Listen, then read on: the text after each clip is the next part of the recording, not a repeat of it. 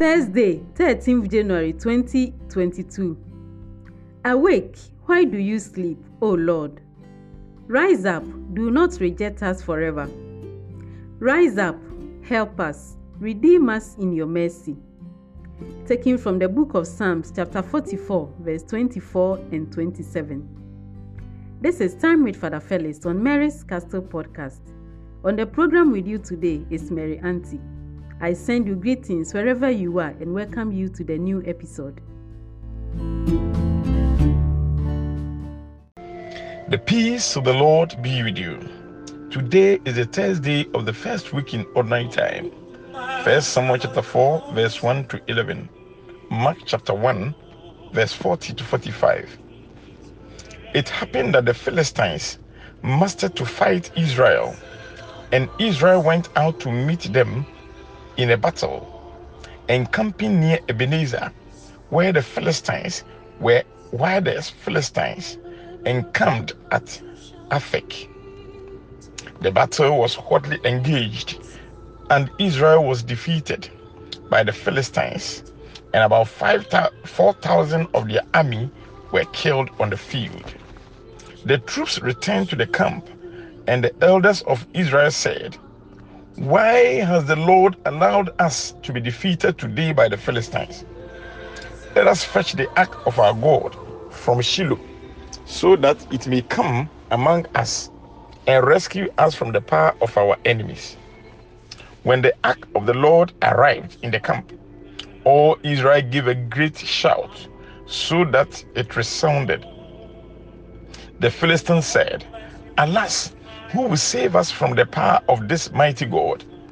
It was he who struck down Egypt with every kind of plague. But take courage and be men, Philistines, or you will become slaves to the Hebrews. Be men and fight." The Philistines joined the battle, and Israel was defeated. 30,000 foot soldiers fell. The ark of God captured, and the two sons of Eli died, Hophni and Phinehas. My dear brothers and sisters, given the backsliding in Israel in those days, it is not surprising that there is no indication that the Israelites sought the face of the Lord before they launched an attack on the Philistines. The result was tragic. 4,000 Israelites were killed on that day. The people took another presumptuous step in a wrong direction when they sent the Ark of the Covenant, hoping that the symbol of God's presence would be enough to help them on the battlefield. In fact, the sins of one family affected the whole nation. 30,000 foot soldiers killed, the Ark of God captured, the sons of Eli also killed. The Gospel. A leper came to Jesus and pleaded on his knees. "If you want to," he said, "you can cure me." Feeling sorry for him, Jesus stretched out his hand and touched him. "Of course, I want to," he said. "Be cured." And the leprosy left him at once, and he was cured. Jesus immediately sent him away and sternly ordered him, "Mind you, say nothing to anyone, but go and show yourself to the priest and make the offering for your healing prescribed by Moses, evidenced by your recovery."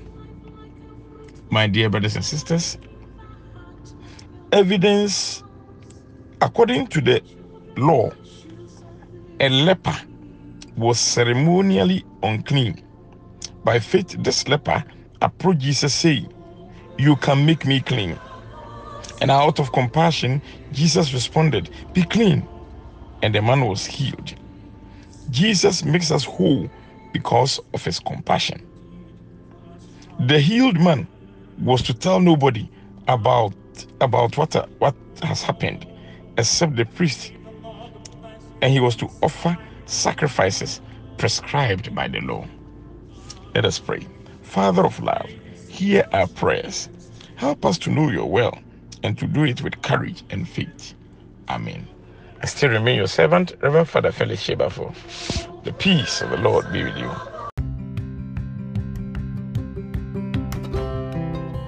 Amen. The peace of Christ Jesus be with your spirit too, Father Felix. Thanks ever so much for being with us today too. Alleluia, alleluia. Jesus preached the gospel of the kingdom and cured every disease among the people. Alleluia, alleluia. Taken from Matthew chapter 4, verse 23.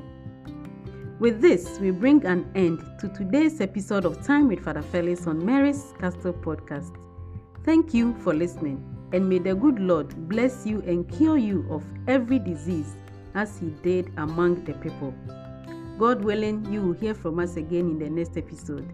In your company has been Mary Auntie, your apostolic sister.